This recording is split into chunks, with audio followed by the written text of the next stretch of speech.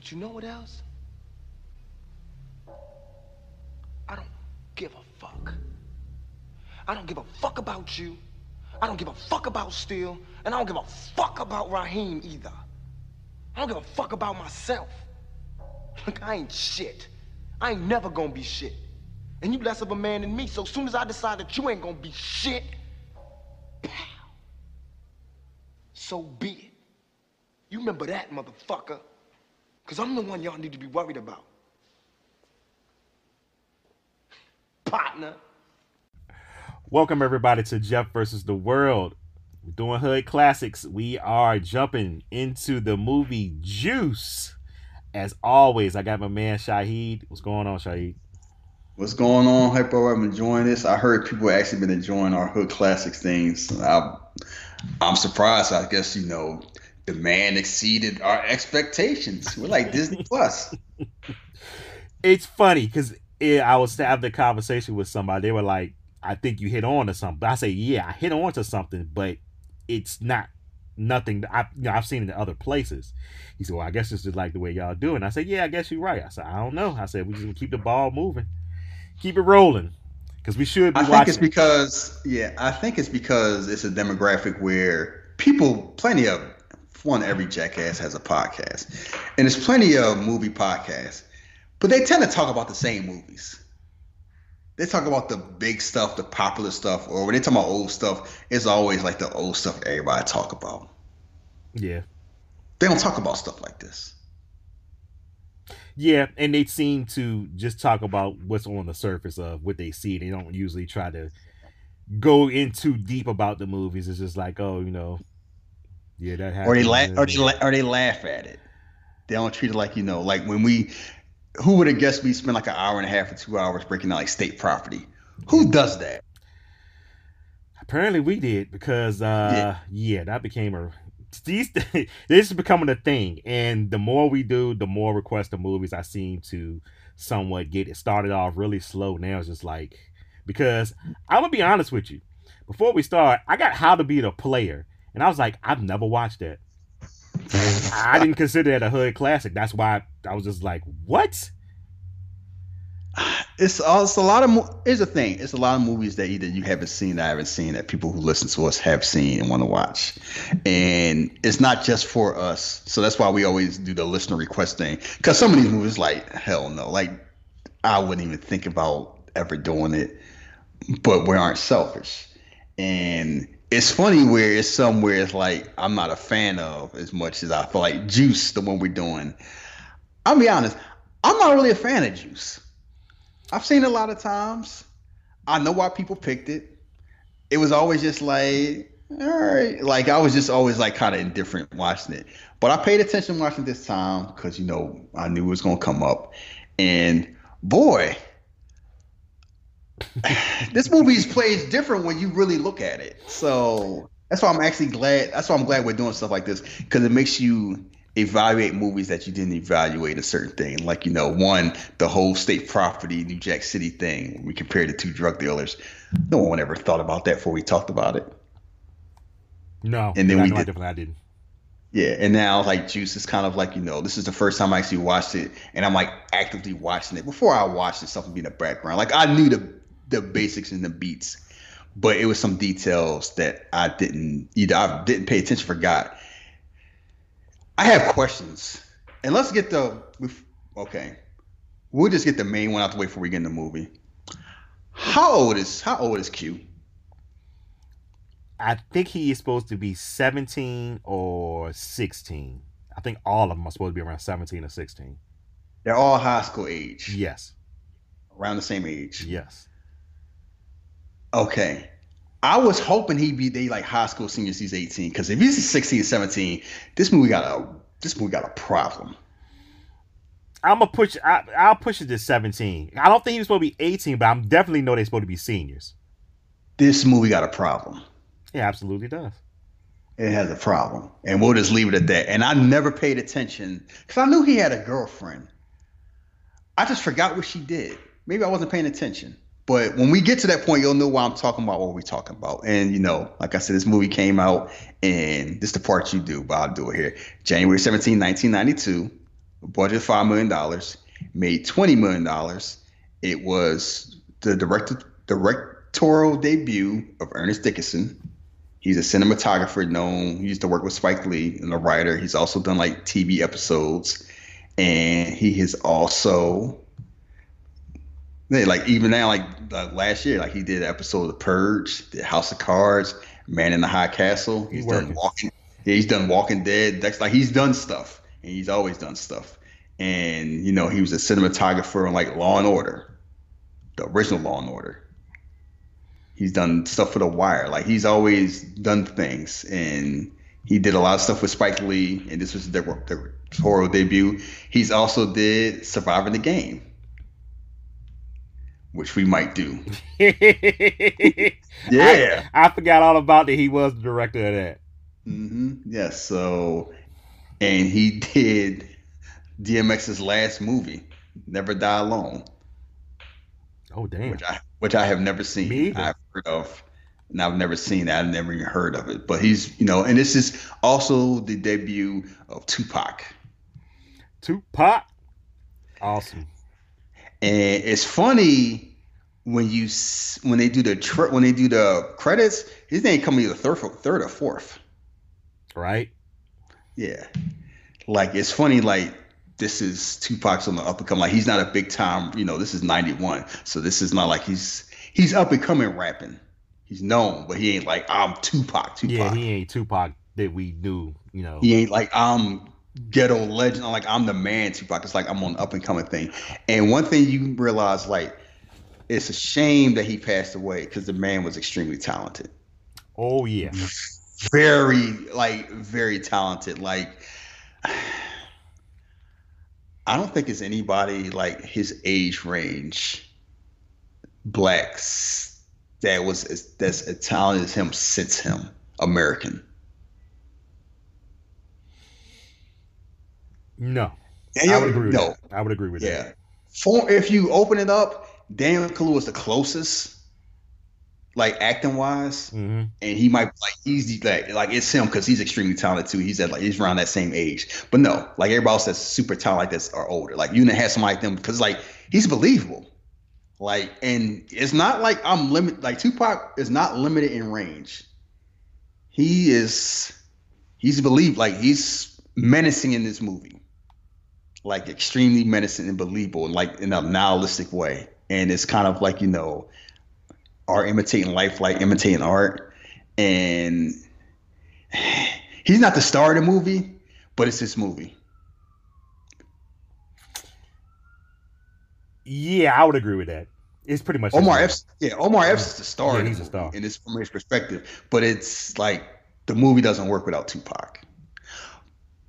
But it's both of them together. Because, like, how do you feel about Omar Epps? I always...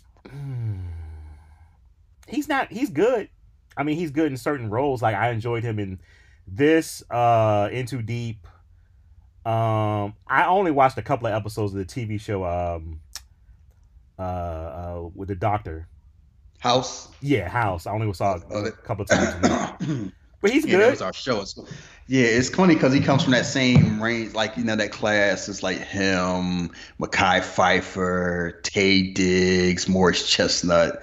And it's just like, you still there? Yeah. Yeah, we just had like this whole class, like these young black actors, and it's like even like Lorenz Tate, and it's kind of like, it's funny, like, but then early from like 90, I want to say from like 90 to like 95, 96, we had to be like all these young black actors that's just been carrying it all this time. Cause like, Terrence Howard's and all of those. And it's 2019 and most of them still around. Yeah. Almost all they might be like doing, all of them still around, either like doing TV and movie. And it's just funny thinking about which one did the best. And depending on some of the movies you watch, it's like depending on the era. Cause like sometimes it was, I would say Morris Chestnut was the most consistent. Terrence Howard had the highest highs. I think Taye Diggs was the most overrated. Oh, that's Cam Cam can't stand Tay Diggs, and I never paid attention to Tay Diggs till he said something like, "Yeah, I could see that in there." It's like Omar Epps is just like he's in a lot of stuff, a whole lot of stuff, but he never comes up name wise. Like you know who Omar Epps is, but you don't really like pay attention to Omar Epps. Yeah, If that makes sense. yeah, I think that makes a lot of sense. I think because after this, I think the movie that was sticking in my head is Higher Learning. And that's just because of what the movie, what that movie was and his role in the movie. But other than that, as far as movies, these two movies are the ones that stick with me when it comes to Omar Epps. I mean, or it's like, oh, he took Wesley Snipes' spot in Major League. Yeah. See, I try not to think about that because I'm like, yeah, okay, whatever. Like he was in the Wild Squad, he was in The Wood, and Too Deep, Loving Basketball. Yeah. That's a lot of people will pick that when they pick Loving Basketball. It's kind of like that, and then it's just kind of it's funny where he's settled. Go ahead. He does. I'm looking at his filmography. Like 2004, he was in Alfie, that movie with Jude Law, and then he doesn't do anything till 2000. Like movie wise, it's 2004, then 2009, then 2016. Like he just started doing TV because basically, you know what happened in 2004? He's on House. Yep. That's what happened. House was on 8 years. That TV money, TV money, good money. Yeah. So remember that used to be a stigma too. That used to be like a bad thing if you were a movie star. Oh, he's doing TV now. Not anymore.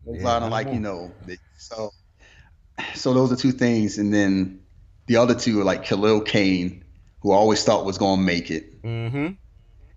Made it. Well, I won't say never made it. He's still working, but it's like he's like, I'm TV. His whole thing is like I'm a TV guy. And the boy you put me on, still, I know Jermaine Hopkins. I know he was in the streets like that. Yeah, oh yeah, he was in the streets. Yep. Yeah, and then what was your original title you want to call this episode? I just roll my eyes every time you said it. What was it? Something about it was something about Nick Fury.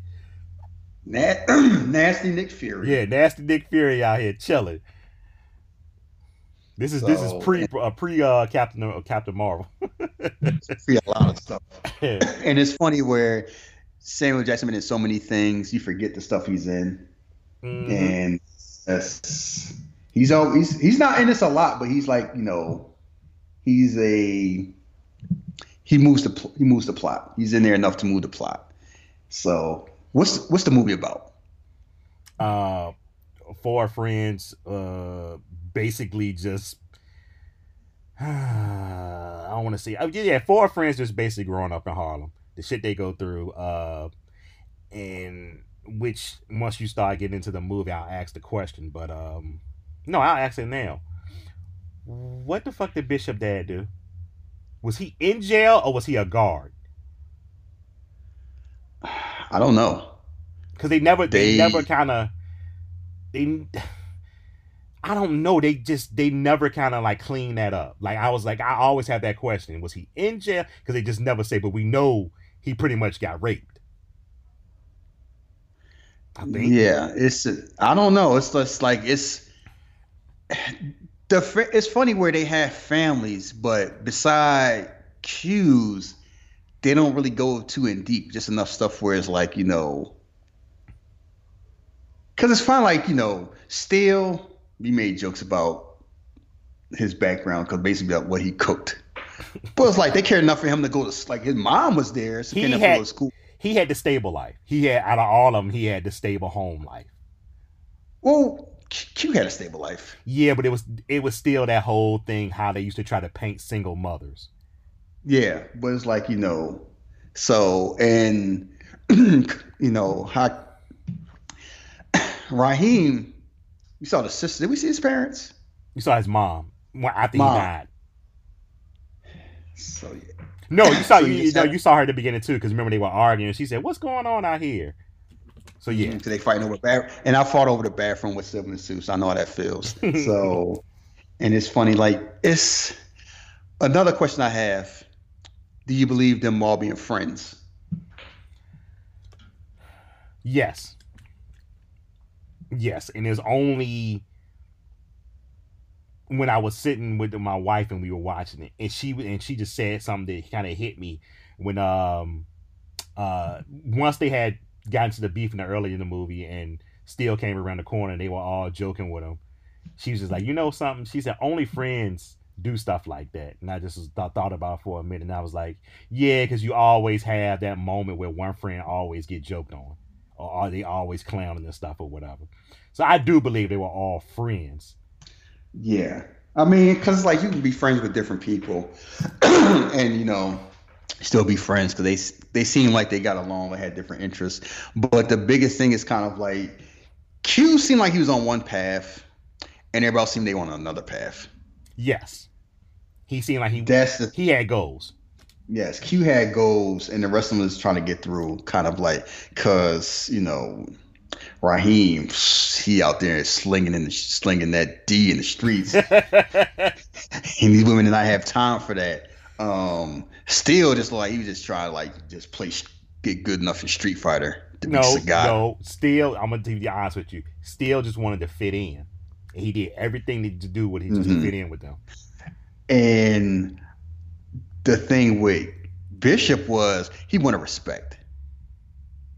And respect became nihilism. It was basically his whole thing. It's like that was his biggest thing. Seemed like he just wanted respect because like everybody keep messing with him. He's trying to get messed with, and he's pushing the plot of thing.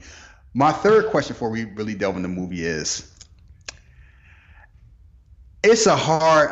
And you brought it up. It's hard to believe Raheem is the leader of that crew. That leadership seems tenuous at best. Because I don't. It's how okay. The problem with the whole movie is this: Radames doesn't have beef with them. He has beef with Bishop. Because Raheem came over there and stopped the whole, chill. He was just joking. He better be joking. They won't beefing with them. They just didn't like Bishop. That's why I never understood the whole thing of Bishop saying, "Man, we ain't shit. People sweat us on the streets and you'll give." No, they sweat you. Yes. And it's always and everyone's getting dragged into that. Like they got to defend him. They got to defend him from Radames because he's doing this stuff. They don't got nothing to Q just trying to do his DJ stuff. Yeah. And his girl, I ain't say girl, his woman, they ain't. Bishop keep doing that. Like Bishop wants this whole respect, so they gotta do all that fight. My man getting a fight, so we all getting a fight stuff. Which loyalty's a thing. That's the trouble. Like Bishop is pushing that. He's a troublemaker. And pushing him down roads, the whole thing. Like the whole part of the movie is led because Bishop wants respect. The rest of them ain't got nothing to do with all that. They get dragged in down that path to their disasters. Now, does that respect come because of whatever happened to his father? Because it's almost somewhat like had to be because he kind of looking down on him, and it just aggravated him more. He can look down upon. His whole thing is, in a lot of things that young black men at that age in that environment, it's like you get looked down by a lot of people, and your whole thing is like lashing out. That's why a lot of rap music came from the time frame was angry. It was like, we tired of y'all picking on us, and by y'all means the world. Because it feels like a lot of times, even now, feel like that, like the world's picking on you, and you get to the point where it's like when you're older. Eventually, you accept it's like, it is what it is. I don't fight those battles anymore. But sometimes it's like, you know what? No, enough. I'm fighting back. Especially when you're younger and you feel like you don't have anything to lose. You fighting back. And that was whole Bishop's thing. It's like, I'm fighting back. Every time I go to the store, they messing with me. This gang messing with me. Family life. Obviously, school is not a thing because the only person that seen the beat got in school still when he get caught, it's like they don't even feel like they really want to go to school. Nobody's talking about getting a scholarship, right? Q at the most is like trying to do something, but his whole thing is focused on like I'm gonna come DJ Clue. So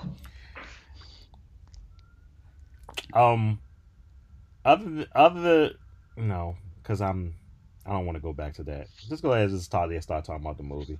All right, so they basically just established their whole background when you see you see Bishop's life and how You don't see enough, but you see enough there to realize there's something off, and it just frames his whole mindset because he's basically like a nihilist. You know, Raheem's there with his sister. They fighting over the bathroom. Give me $1, I get to use the bathroom. Still got to get woken up to go to school. And Q's there, seem like he has like relatively normal life, and they just interacting. And it's just like four friends cracking jokes. We spend our time not going to school. We hanging out, like Steele's apartment. Was that? It's the mom and grandma. What, Steele house? Yeah. This is mom and dad.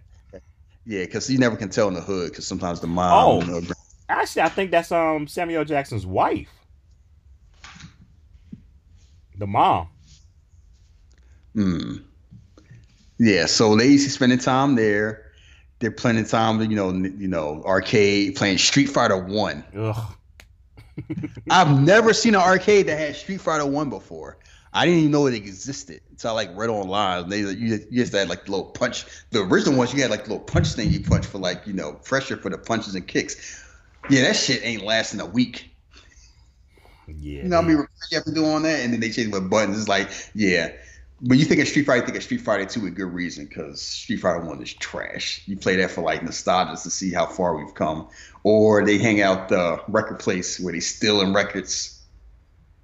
Where you flirting with women that had no business talking to steal records, because one of Q's thing is he's a DJ, up and coming DJ. He's trying to get ready for this big contest because he want to go. He tired of being local. He wanted to be super local. Oh, but his friends are trash though. Yes. You just local, man. Yo, they bust his dreams. I'm just like, yo, fuck these dudes. Yeah, friends like that, you don't need friends. I was uncalled for.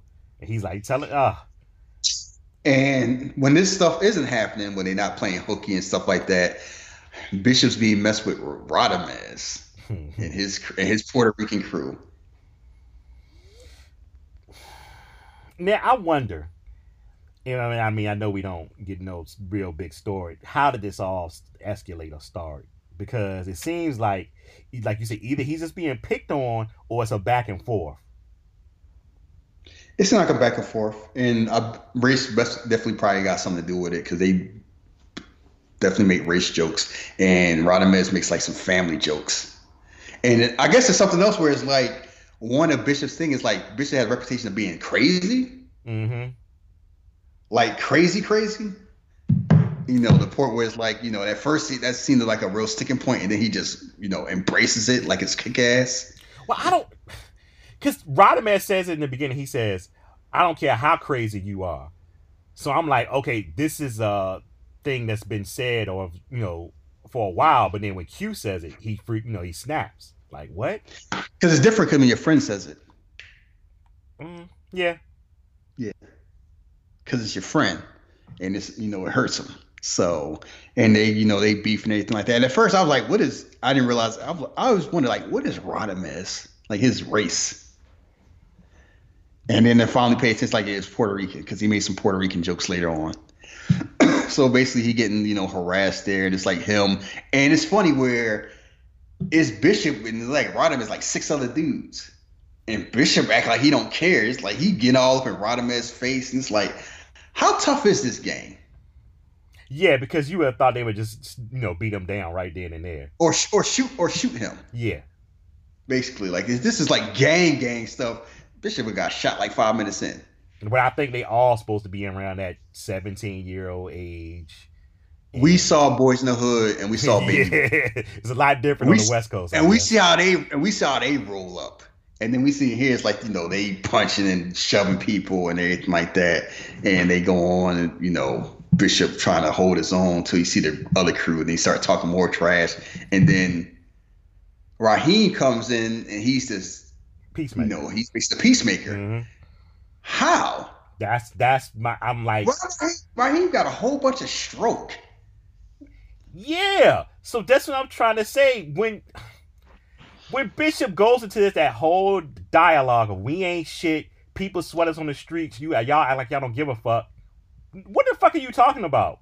Nobody, we good. Like Q just doing his thing still doesn't matter, and everybody respect Raheem. Well, almost everybody. Sup is You know good. who don't respect his baby mama? Because Raheem out there on the street talking about, why he's spending time, and she like, I might have my baby hang around you. You unreliable. You want to get your act right. You want to get your act together. You can act right. Until then, I gotta take care of this baby. So he's a single dad in school, and she's a single mom trying to get her head on straight.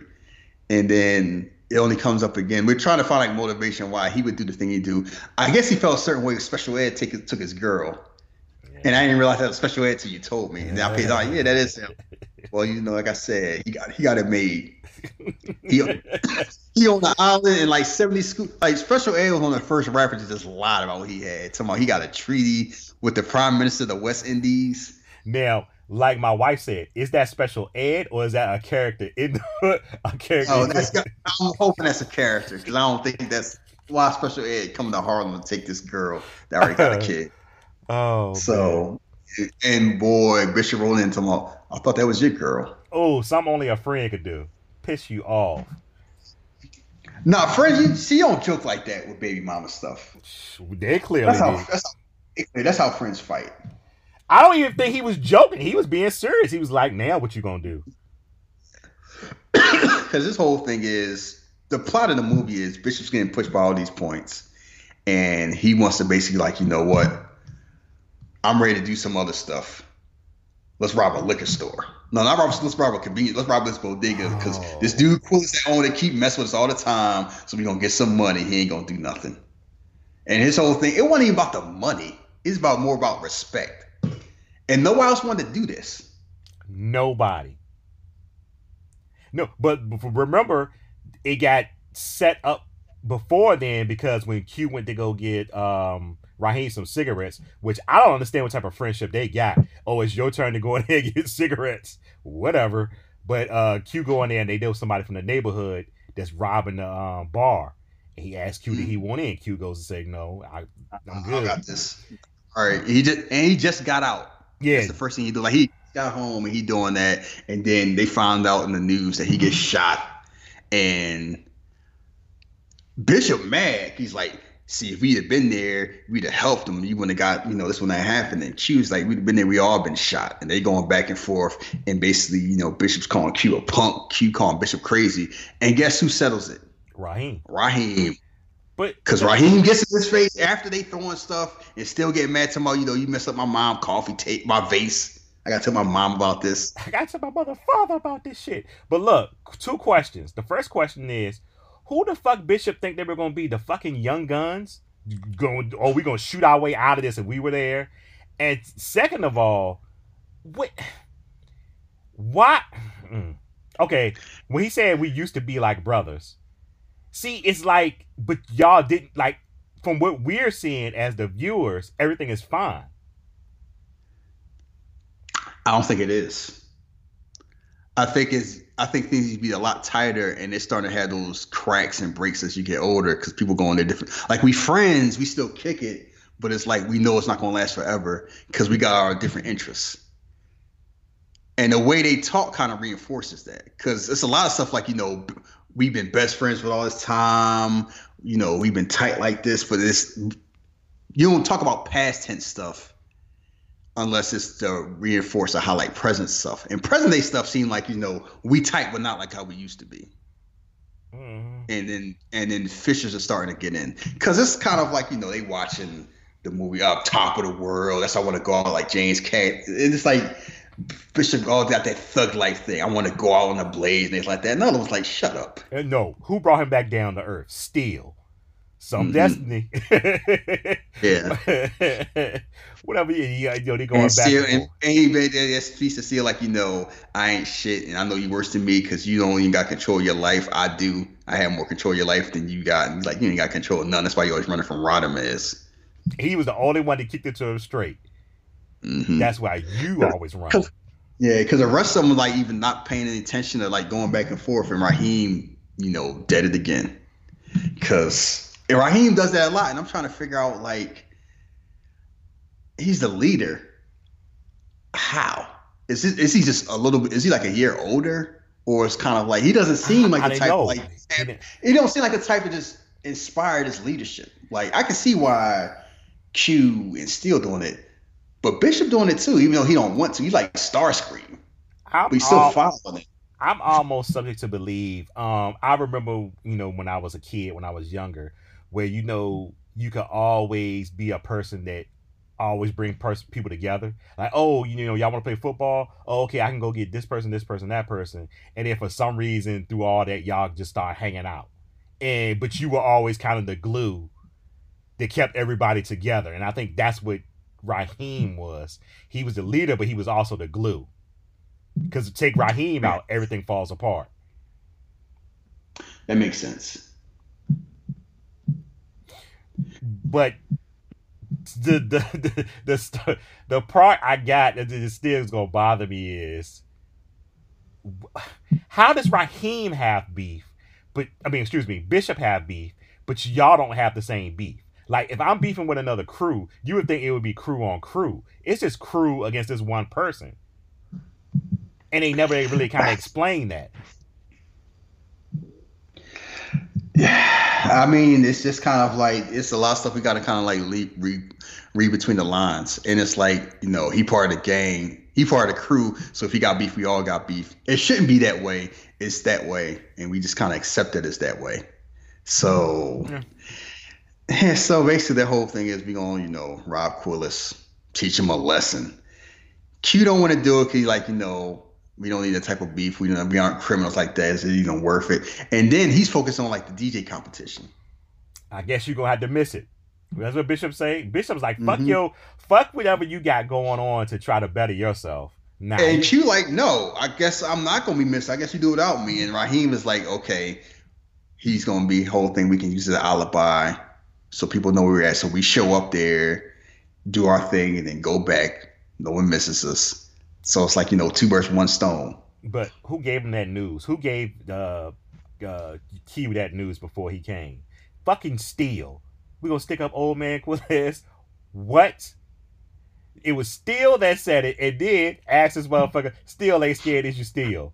They go Raheem. That bitch did not answer. Yeah. Because he's just following along. Yeah. I mean, we all got that person because, like, he don't seem like the type, like, if he ain't with them, what other friends he gonna have? So that's established the dynamic. And then another dynamic that's established that I forgot all about. Nick Fury. I didn't pay attention to. No, not even Nasty, not even him, Mr. Hoochie Coochie Man trying to get. How the fuck did he know about the DJ jump? What? It must be a big thing. So we'll get to him later. Because, but first he starts like, so I get this girl. She's got this nappy devil out. Word, all right. Old ass perv. Samuel Jackson been a pervert for as long as he been acting. Because what's funny? He's always looked old. From the moment we start seeing him, because he was a grown up, and he's basically looked the same more or less for a long time. Like he looks older now, but he don't look that much older. Yeah, he look older in fucking Jungle Fever. Not Jungle Fever. You know what I'm talking about. One that Gator got shot. Yeah, Jungle Fever. Yeah, okay, it was Jungle Fever. He looked old as shit in that. And like he looked real old. Then this time he looked young, and then it's like depending on his hair. Yeah, his hair and his hair and his beard. They say his age because like he like the old uncle, but not Morgan Freeman old, and not old like how Danny Glover looks. Now, he looks like that old uncle playing spades, not the old uncle that's cooking the pork. Mm-hmm. Not the great uncle. Like I was in World War II. Not he was like more like an uncle. Like I might have been in Vietnam. Not I was in World War II great uncle, granddad. He definitely the uncle that's gonna let you sip out his cup. Mm-hmm. I'm your uncle. I'm your Uncle Elroy. So anyway, another thing established like Q has a woman. Grown, not a girl, a woman, a girl. And at first, I'm sinking in because you go to the house, and it's this man that's in here.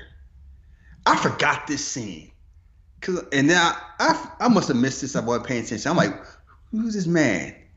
And she's like, oh, a minute, he's there getting stuff, and he's out on like Q. What's that short for? Quincy. What did the old dude say?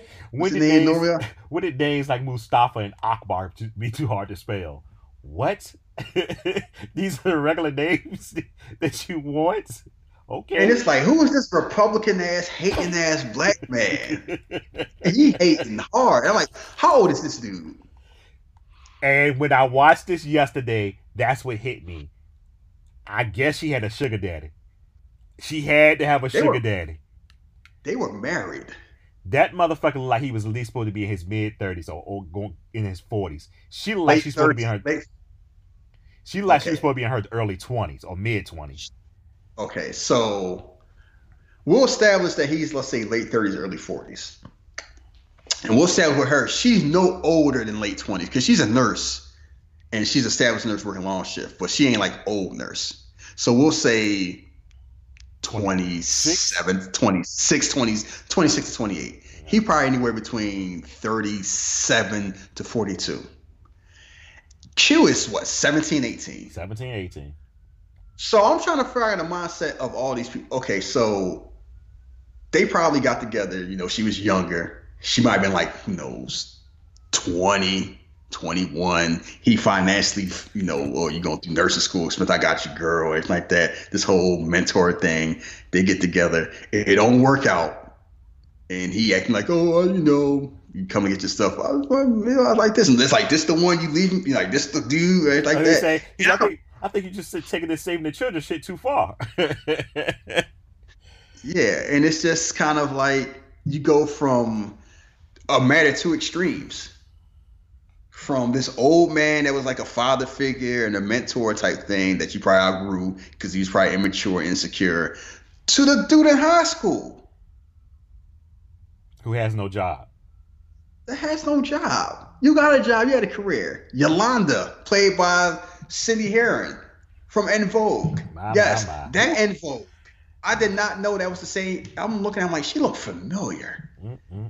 And I never paid attention. I'm like, yeah, the one that wasn't Dawn Robinson. And that wasn't the other one. Yeah. The mainstay. Mm-hmm. And it's just like, what was her mindset? Where did they meet?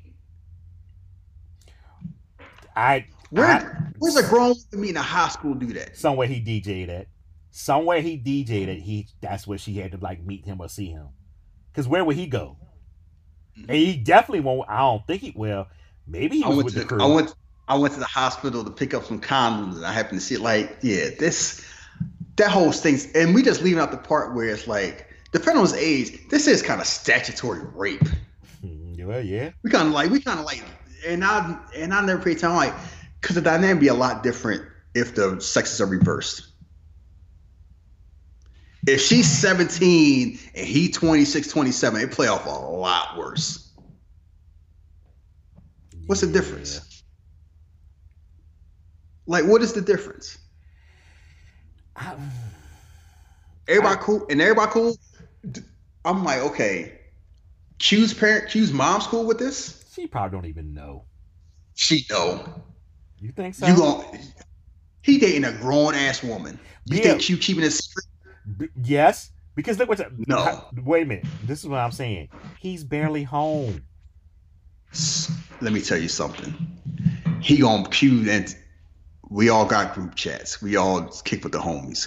We bragging about something like this. You think he ain't bragging? And still don't say by his homies. And still don't say by accident at the dinner table.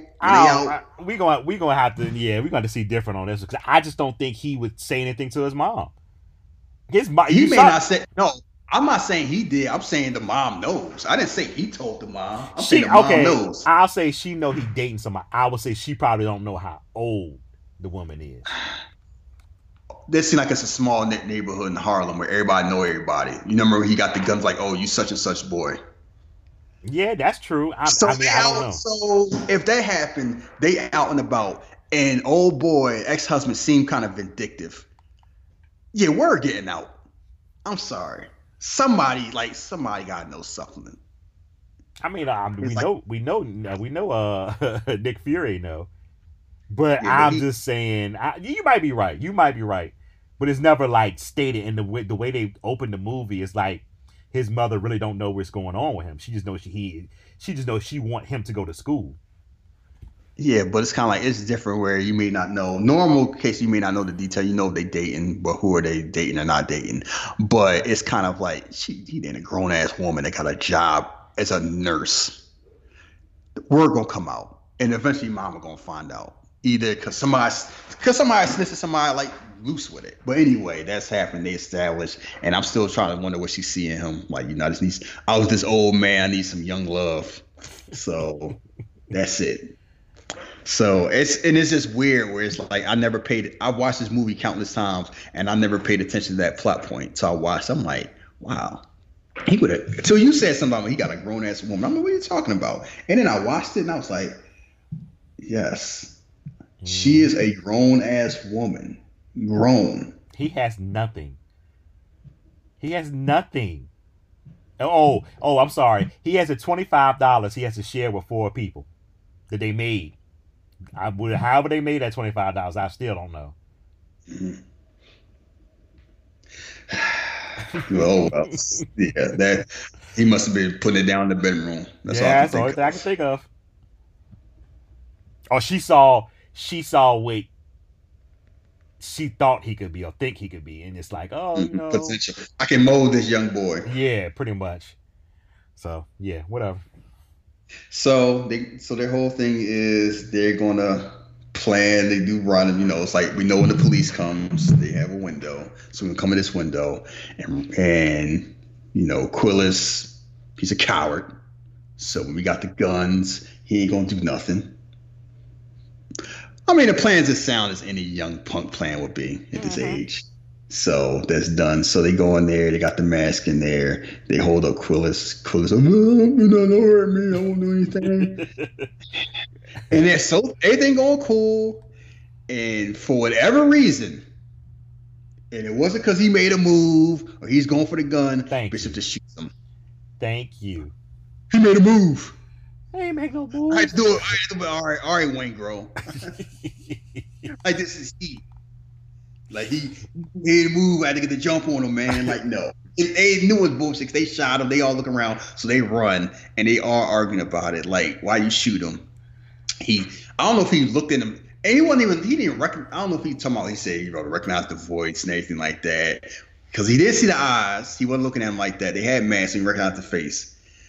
He wasn't going for a gun. He wasn't moving at all. He was stacked. He was stock still. And Bishop just shot him. Mm-hmm.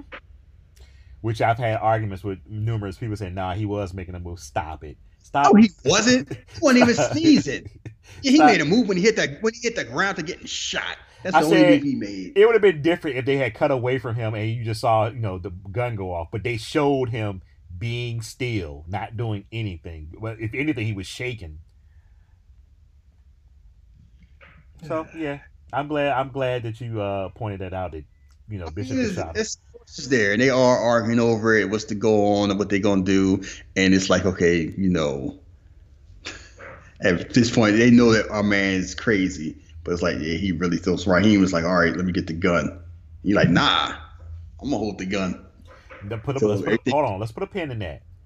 Out of everything that we've seen, now you're gonna bow up or try to be like, no, Raheem, no. After all this time, no. Because he got a gun. Yeah, I guess. Yeah. Okay. I mean, you played Double Dragon. There's only one person that had a gun in that game. He was the last boss of the game. Everybody else had hands. Stop. Come on now. Don't stop. Did you play Streets of Rage? What did the last boss have? A gun. Anybody else have guns? No. Final fight. I'm still mad with you for telling me to open the dungeon. For some reason, I knew it, but then when you said it, and I was like, damn, they really just punched the girl and just left with a gun in his hand. And they busy working on their car. They busy changing the spark plugs in their Corvette. She out there, out and about. I don't know where she at. Going to the club, minding her business. Fuck. And 4 dudes, one of them with a gun, just roll up, punch her dead in the stomach, and walk away. And then it's like, oh, that Marion ain't back yet. We gotta go. No, Double Dragon plot whole messed up because it's like two brothers fighting over this girl. Because you get to the end of the arcade, y'all gotta fight each other. Holy shit, you did. Yeah. You gotta fight each other, and it's like you gotta murder your like. So what? Damn, Marion, what relationship Billy and Jimmy got? What is it, savages?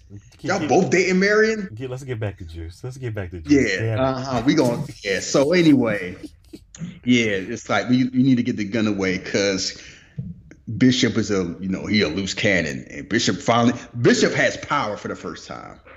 This is his thing. Like, people been bullying me my whole life. Nobody gonna bully me more. I got power, so I'm going here. And it's like, let me get the gun back. And they fighting over the gun and struggling.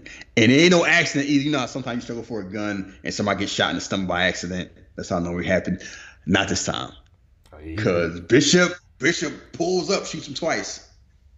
Clean too. Mm-hmm. And they are shook. Steel and Q are shook. Scared as hell.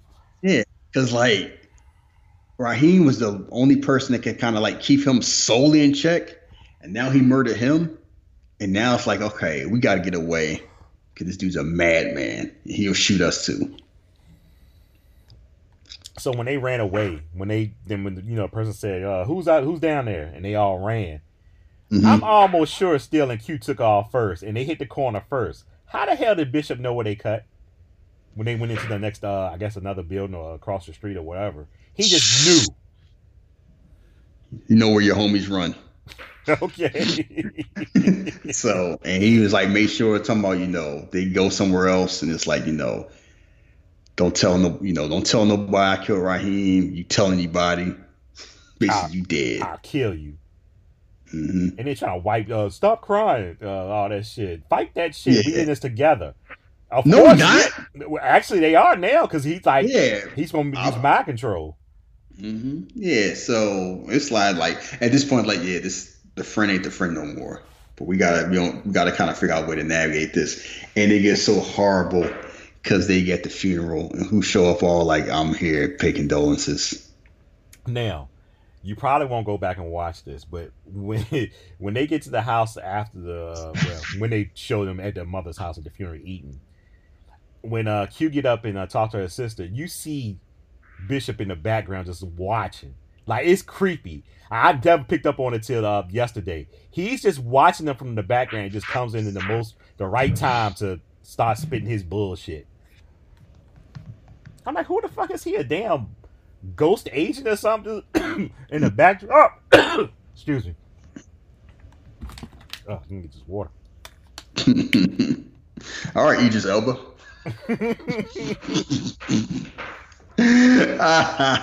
Yeah, she's there. I'm just here. Raheem was such a great friend and such a saint. I hope we, get to the bottom of this. And I'm here if you need me. And this eyeball, and they just looking at like this trash ass Negro. And every movie does that where the killer goes to funeral. Like, I'm here if you need me. I'm here to give support and stuff like that. It's one of the first ones I saw, and so fucking 5 heartbeats. He was like my man Red. And then he showed up and was like, we cool, right? We cool and everything. So no, they are not cool at all. And they get called in eventually because I think they were at the arcade when the cops come. No, they were the DJ. They were the second round. Oh, DJ, that's right. Yes. Oh, let's talk about the whole DJ thing.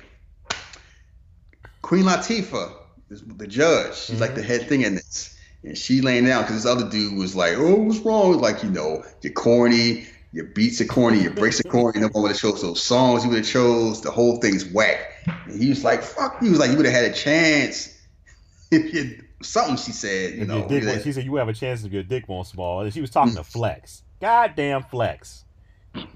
Flex Alexander. I knew he looked familiar.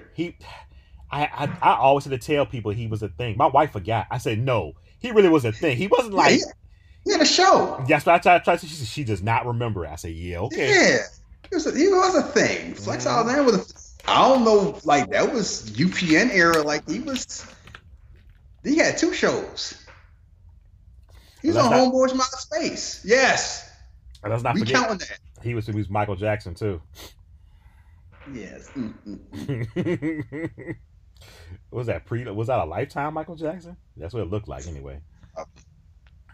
So yeah, so so he goes in there. Then they had the first round. He waxes the dude easy. The And I'm just champion of wondering, that.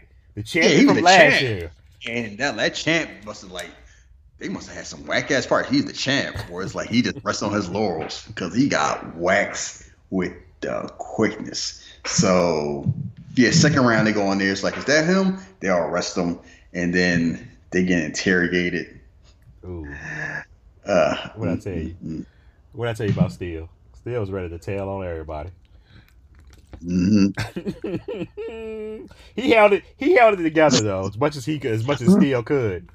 Roddy Man is always Christmas. I don't know, Quillis. Yeah. We were the gang. We just hung together. Let me say, yeah, but we ain't kill him though. We didn't kill him though. We ain't say you And- killed him. I was like, oh, Steel, shut up. And you know who one of the cops was? I feel The like lawyer from the practice. Jimmy. oh wow, Mhm. damn, I didn't even know that. As many times I saw that movie. And also he was in The Professional. He was Natalie Portman's dad. Damn it, man. That older when he got shot. Yeah. Yeah. Damn, I missed that. Yeah, he was in Jungle Fever. He was in a whole bunch of stuff before he was popped up on The Practice. So that's why I recognized the face. But no, they interrogating him, and Bishop all there cracked up. Yeah, I was at the place, went to, girl and everything like that. We went to the basement. They like, do what? She's like, what you think? He's knocking them boots. Oh yeah, knocking them boots. That's what we doing. All right. And he just all cool as a cucumber. She just trying to keep it together. He not giving too much. Like he rattled, but not too much. He ain't rattled like Steel. Still, you know he did it. Go ahead, son. He got this. He told me, he said, we won't give you a lot of time. You won't get that much time. Go ahead, tell us. Pretty ass cops. Well, he said, I ain't do nothing. I said, oh man, Steel. So they know. They know something. But they don't know how much. So, and then Bishop like, if anyone had any time to kill killers, it's Rodamez. Now, the only worst thing to do to snitching is fake snitching. Ooh, this man was worse than Takashi. That's what you're saying?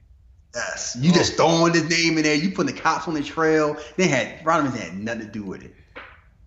Ooh. Yeah, Rodamez, it's Puerto Rican gang. They mess with. You made it look into him for what? You saw how pissed Johnny Tran got when that happened in Fast and Furious. Yeah. And he got mad at Dominic, even though that was Brian that did all that. Oh yeah.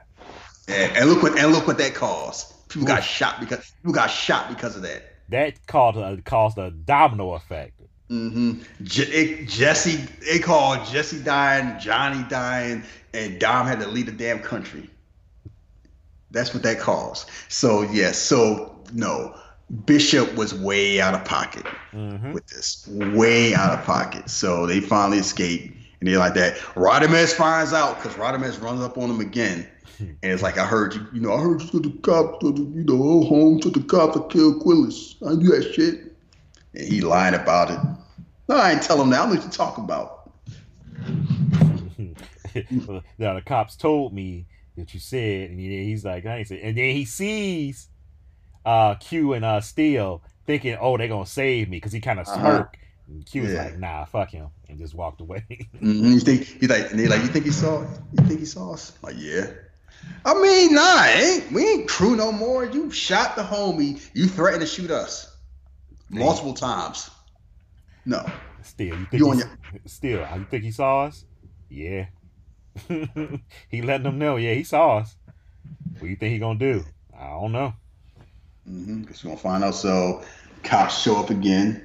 They running from the cops, and like, we think we lost him. Shoots Rodamez twice. See, Bishop got the gun now, so it's like doom. It ain't like I ain't running from nobody. I got the BFG.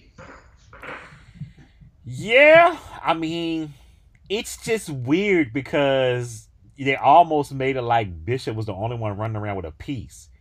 He probably, think about it. They ain't that type of gang.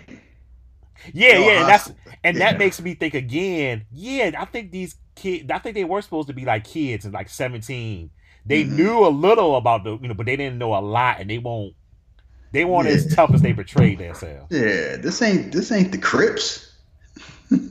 This ain't the crew. This ain't the crew. Nas. This ain't Nas and Jay-Z. He rapped about what they were doing at 16, 17. Yeah. Peruvian's trying to do me in. This like high school stuff. Yeah. So,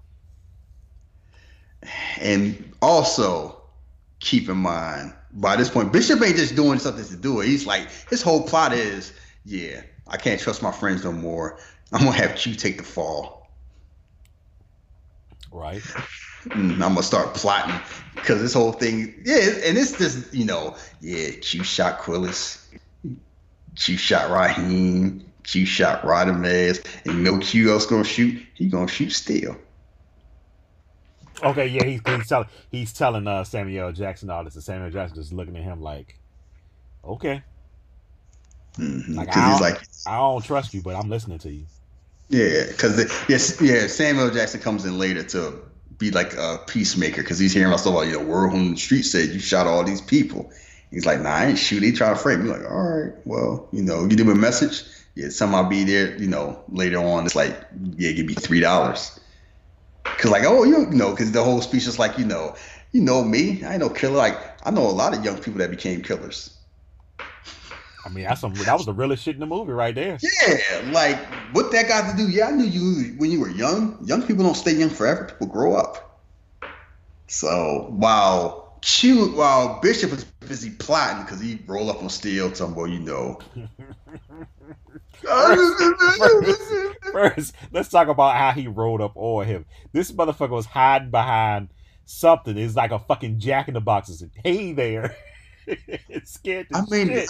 That was his thing because before they was in school and Q messed with the locker, and that's the gift you always see when you put in juice. He messed in the locker. He closed the locker. And who there standing there? How good? Bishop. Oh, how am I so disrespectful? And this might be the opening of the show. How good was that scene?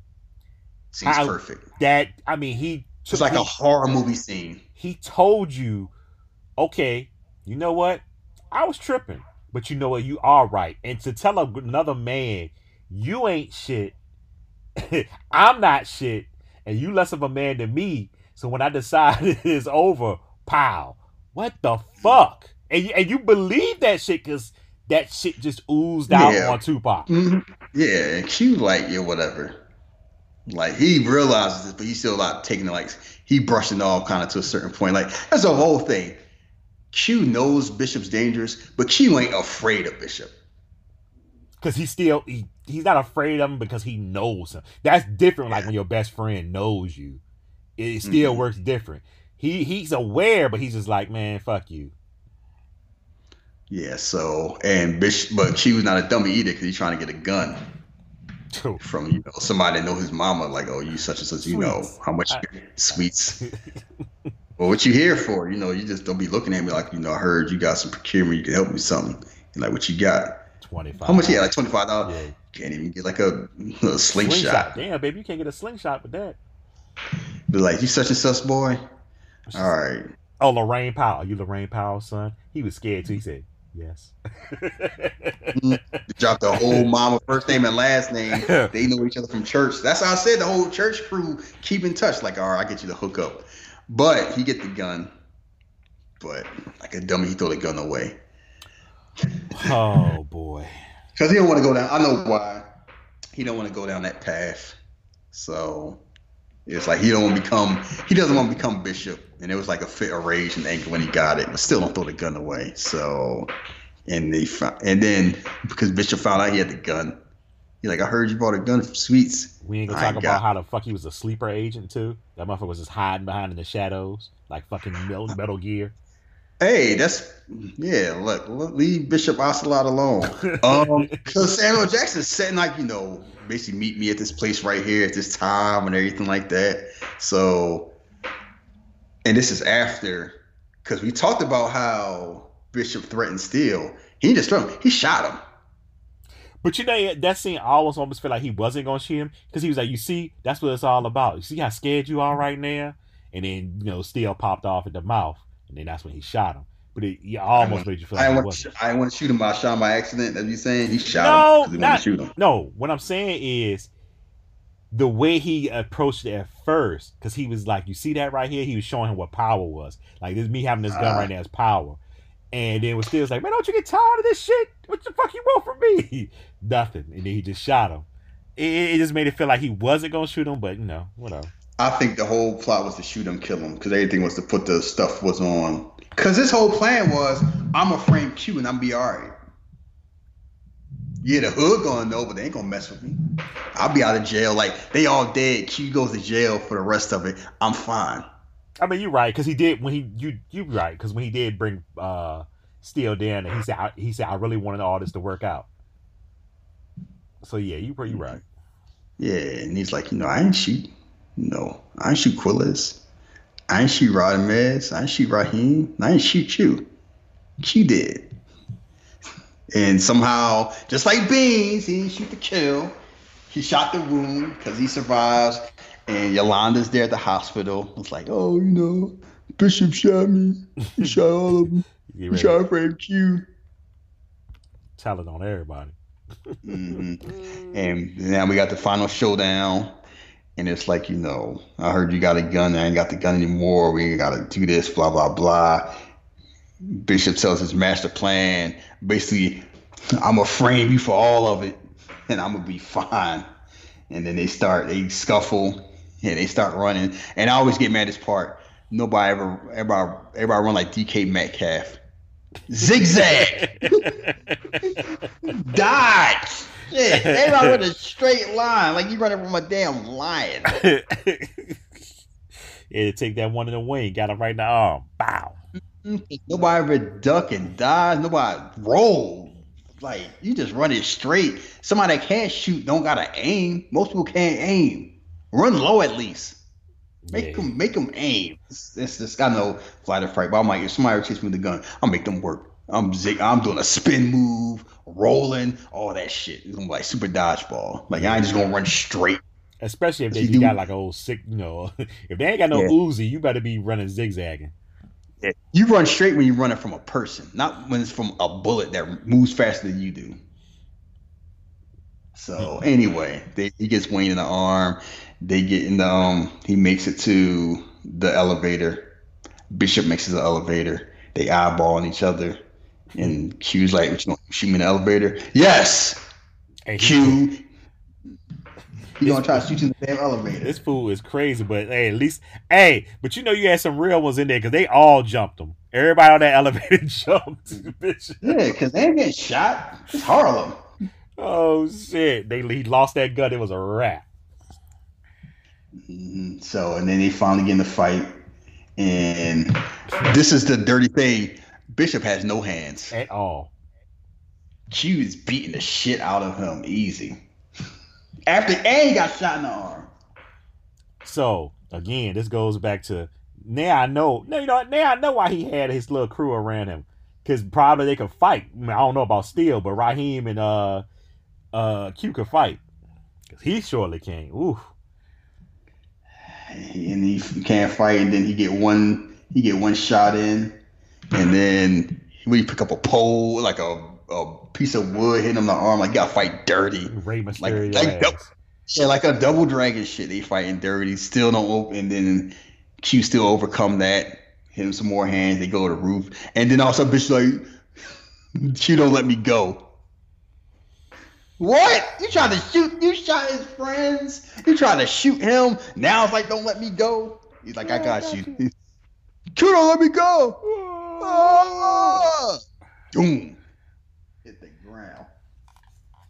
So, that scene played differently when they first did it, right? They wanted to end the movie whereas if Bishop was holding on to Q and he let go because he wanted to go out like your man did in on his own terms, like your man did in that movie they watched. But they said test the audience was like no, so they went and changed it for him. Yeah, and it's funny where if it's one movie with some gangster movie talking about when they get arrested, he about to have the go to the death chamber, like the gas chamber, electric chair, and at first he's gonna be all defiant and stuff like that, and they like, no, be a coward because the kid's looking up to you, and if you go out that way, it might, dissuade you from crime, from crime. Because they didn't want him like following their footsteps. So he actually does it for some reason. He's like, oh, I want to die. He's like that. And the kid's looking at him disgusting, like, all right, he a punk after all. I forgot the name of the movie. It's like a James Cagney movie. It might be that movie. Or if it's not that, it's a different one. It's a James Cagney movie. I definitely remember that because I remember that scene. So, yeah, so that happens. He falls because, like, yeah, at the end of the day, he still wanted to live. Because he wants to, and then Bishop's walking away. I mean, Bishop ain't walking nowhere. Bishop on the ground, keep walking away, and they all stand around him. They're like, "You got the juice now." He's like, and he just looks like dummies. Just shakes his head, just walks away. And it's like, as far as they know, that's how they would think. So I can get that. But it's like they walk away and the movie ends. Yeah, the younger version of me hated the ending until I got older. That's when I think I appreciated the ending more because like it was kind of like. I think at that time at my age, I was looking for what's the ending, I was like, you know who's one to produce? You know who's one to produce this movie? Who? Neil Moritz. You know why the name's familiar? Yeah, please tell me, because I feel like I should know. Fast and Furious franchise. Oh boy. Shit. Yeah, that Neil Moritz. He might have had an idea for a sequel. Bishop Lives. So, I think the movie, this movie, I don't know. It's still one of. It's just I just love the movie. Like it's a quick watch. It can take me back to that time, especially being that age and the friends that you had around that time, and you can relate to certain things that's going on around it. Well, I may not have been like New York, wherever you may have lived at. It's something that you can relate to in the movie. Maybe not all the violence and stuff, but just the friendships, I think, more than anything. Yeah, my thing is with this movie is kind of like it's something I watched. I was like, yeah, if you ask me, I was just like, yeah, it's cool. I never like loved it like that. It's like movie like we all announced that we watched. I got the story behind it. I got the meaning behind it. The whole thing is like, you're chasing something that's really something you shouldn't be chasing, like the whole respect and clout thing. And that was the whole thing is like, Bishop just wanted respect, but he was just going about all the wrong places. Yeah. And he just dragged their mouse down with him because they weren't strong enough to stop him from that path. Because like some people just like, they just self-destructive. And they don't mean to be, they just are. And although it's like, yeah, Q was on one path, the rest of them was doing other stuff. I'm still feeling the way that, he dating this grown ass woman. And everyone seemed to be cool with it. I don't understand why that's bothering you, especially, all right. First, especially being the movie was made in 92. Especially when Come on now. I mean, because it's like, if the roles were reversed, it would be a problem.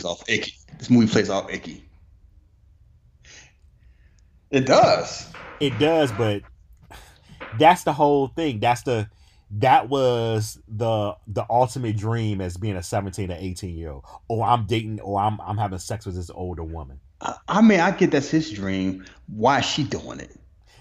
It's never said. All I can think about is she wanted some young meat. I don't know. Get some legal shit. But anyway, yeah, we did this movie because we wanted to do the movie. I was like, I was never enamored with Juice, but it's fine. It's like an hour and a half. It's on Amazon Prime, and I've learned some things. And it's funny how a lot of these people's careers started. Like Tupac continued doing this thing until he passed away. Just like Omar F started. Khalil Kain did this, and then Love Jones. He's on. He was on Girlfriends. Oh my goodness, he was in Love Jones. I forgot he was the boyfriend, the first boyfriend. And guess who he replaced on Girlfriends? Who? Flex Alexander. Yeah. Because Flex Alexander was doing on his own because he went to do it 1-on-1 with Kyla Pratt. Yeah, I forgot all about that show. That's when everybody had a damn show. Yeah. Well, Kyla Pratt's 33. Damn, we old. time is flying. Uh, I really didn't know how you felt about the movie, but I'm glad that I know, and I'm glad that you were able to do the movie because Yeah, it wasn't. It was like it was one of those things where you watch and you acknowledge you watch them, and it's just I've always been like indifferent towards you. So, like I've watched it. Like I'm gonna tell you some things. Love and Basketball, I've never watched from beginning to end. I hate that movie. Love Jones, I've never watched from beginning to end I've seen it at all. I've heard about those. It's like one of those black movies, like everyone's seen it once or twice. I've never watched them. Love and Basketball have issues. I watched bits and maybe one day I'll watch Love and Basketball. Bits and pieces I watch of Love Jones, but I've never watched because it's kind of like it didn't catch my eye like that. The energy, like, and some of them, like Jason's Lyric. No, I've watched that once, and it's just. And the three people that have asked for us to do that movie, that movie's just too depressing. I'm sorry. Ease Bayou, I watched that twice. No. That's just like it's no, it's just certain of like even like South Central. No. And that's what I'm saying. I might have to open up one of them accounts because y'all might have to come up with some money or something. Yeah, like y'all gonna do 187? Hell no. Like no. Something like it gotta be some type of enjoyment and some type of fun. So you had your pick. So I'm picking next week. And I was thinking which I'm picking. We doing The Best Man. The Best Man. Do I have that? Jesus, I don't have that. No, yes I do. Yes I do. Yes I do. Yeah, you can get it. It's like, yeah, and like only because one, I want to mix it up with a comedy because we've done like action or like drama the first few, so I want to liven it up. And I picked The Best Man because there's like a lot of them to choose from, but it's like Waiting to Exhale, nah. Soul Food I thought about, but I wanted the best. Yeah, I wanted The Best Man because one. The Best Man is one that like everyone's seen. Best Man got a sequel where people. Did you see a sequel? Yeah, I saw it. Were people crying in your theater? Yes. They were crying. Yeah, they were crying in mine and I'm waiting for the third one. I'm assuming they're gonna do a third one though. That was the last word I heard. Yeah, and it's just it's funny to seeing like all the people that's in that movie. And how their careers just going like different directions. And two, we realize how much of a piece of garbage Taye Diggs is. Taye Diggs is trash in that movie. Yes.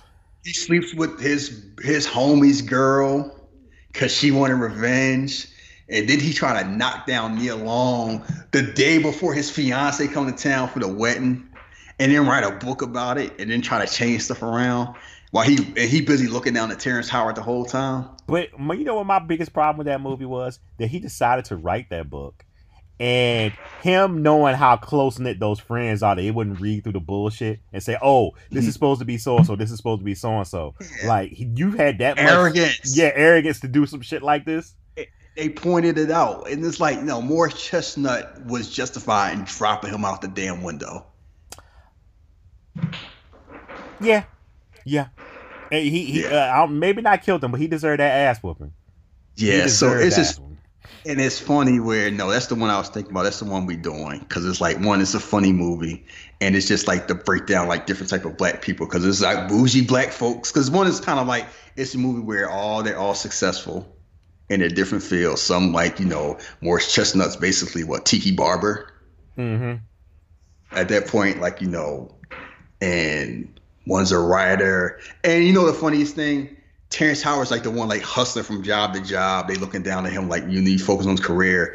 And in the second one, he rich. He was? It's been a while since I've seen the second one. Because he's the one that loaned Taye Diggs money. I don't know. I think he like a reality producer. Like, yeah, the second one, like Terrence Howard's like rich. Like he's successful now, like like he's gonna come up because he's owns the money. Yeah, because I forgot Taye Diggs had said something to him, and he kind of like side eyed him, like, "Yo, I I got you, nigga, and then laughed about it. Like I've been waiting, almost like I've been waiting 15 years for this point. Because Tay Diggs got money, because they got money problems in the second one. Because like she pregnant, so she can't work, and his books ain't selling. Yeah, that should be interesting to go back. Like, I haven't seen The Best Man in a long time. Yeah, and Regina King is this Regina Hall. Yeah, Regina Hall. Oh my goodness. That's Candy. Boy. Yeah, I remember that scene. Yes. Everyone remembers that scene. How Harold Perrineau didn't stand a chance. And poor Shelby. And neither did Shelby. Monica D'Souza. And it's funny where who are you, the type of partner you have. So it's funny where they had like a type of woman for like each type of person. Because each woman had their own type of personality. And I've known almost all those type of women before. I went to school with them. I went to school with plenty of Shelbys. Shelby's a damn AKA to the T. And this is the start of Sanaa Lathan playing the side girl. Because you notice in this movie, she's like the girl on the side that's like separate from everything. And then she comes in all later. And then the wood is the same thing. Yeah. Like she's the grown-up version of Kelly Williams. How? Because they look nothing alike. Yeah, I always took issue with that. I was like, what? You couldn't find anybody else? But I think they were dating, her and the old boy were dating around that time. So yeah, and it's kind of, so, and it's funny where when that movie was out, I want to say Morris Chestnut and Nia Long and like Tay Diggs had the biggest careers.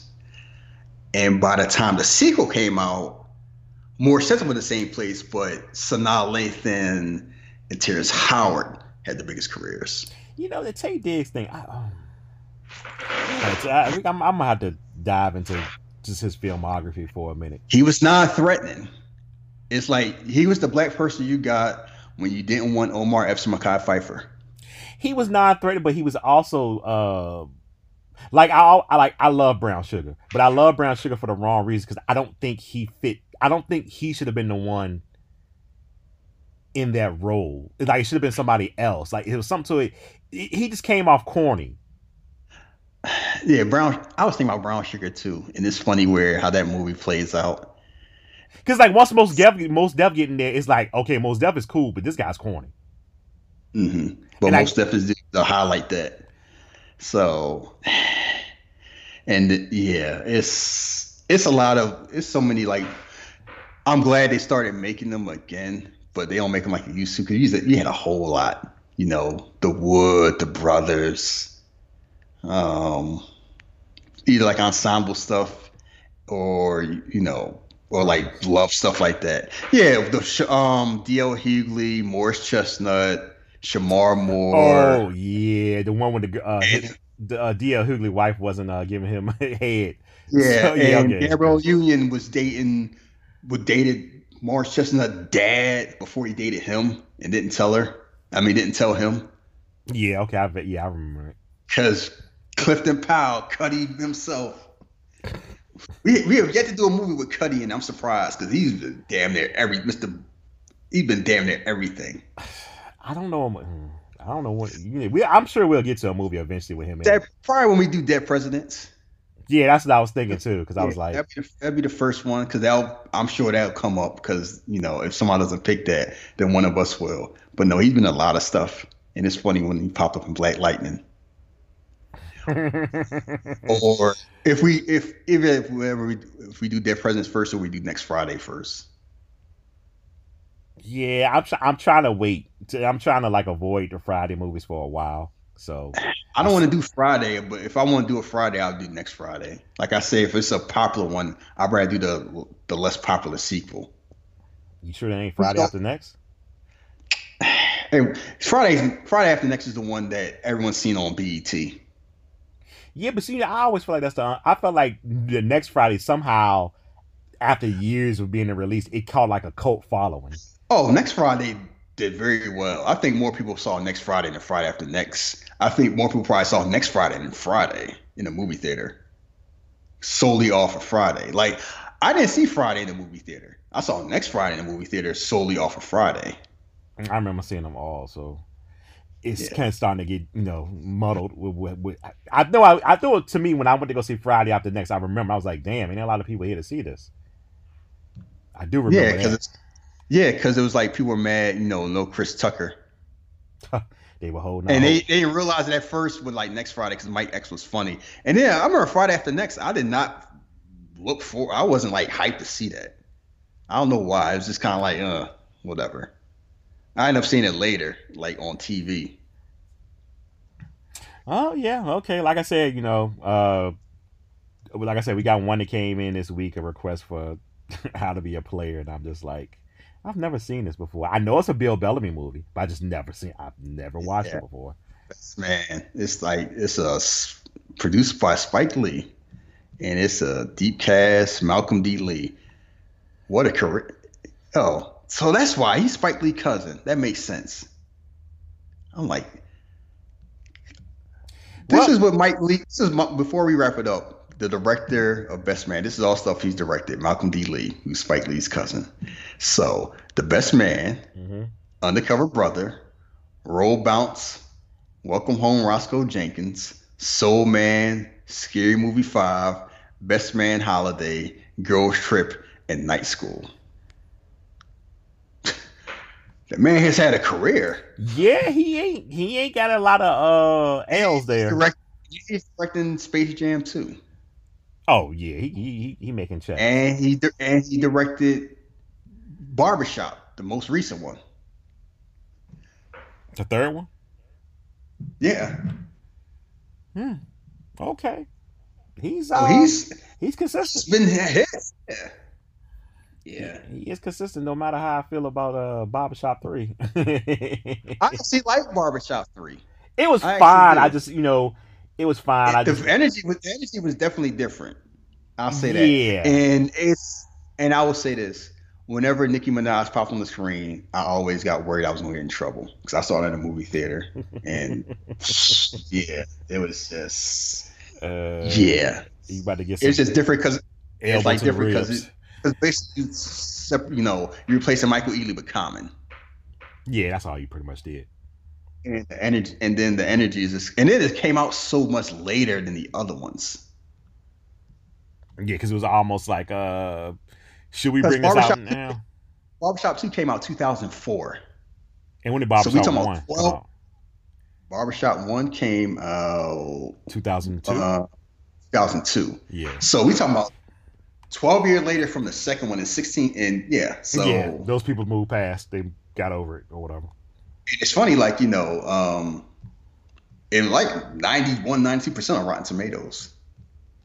Oh wow. Barbershop 3. Yeah, and it the whole thing because they were talking about gun violence and voting and stuff. Like that was the whole, like, we cutting hair for free to promote activism for gun, and that's Tiger out there being a goon. Oh, that's so sci-fi shot. You know what else, cuz? Tiger menacing the streets with his young ass. Oh boy, I forgot all about that. Damn it. Yes. So I have to get ready for work because I need to get ready for work. Yeah, you've been a busy man, and I appreciate you. But anyway, we're going to get out of here. If you want to follow me on social media, you can follow me at Jeff vs. the World on Twitter and Facebook. Questions, comments, or you want to leave a movie request, you can leave them at jeffversustheworld@yahoo.com. If you want to follow Shahid, you know what it is, Phillies _drug. Philly _drugs, both on Instagram and Twitter. I'm always there. And we are out.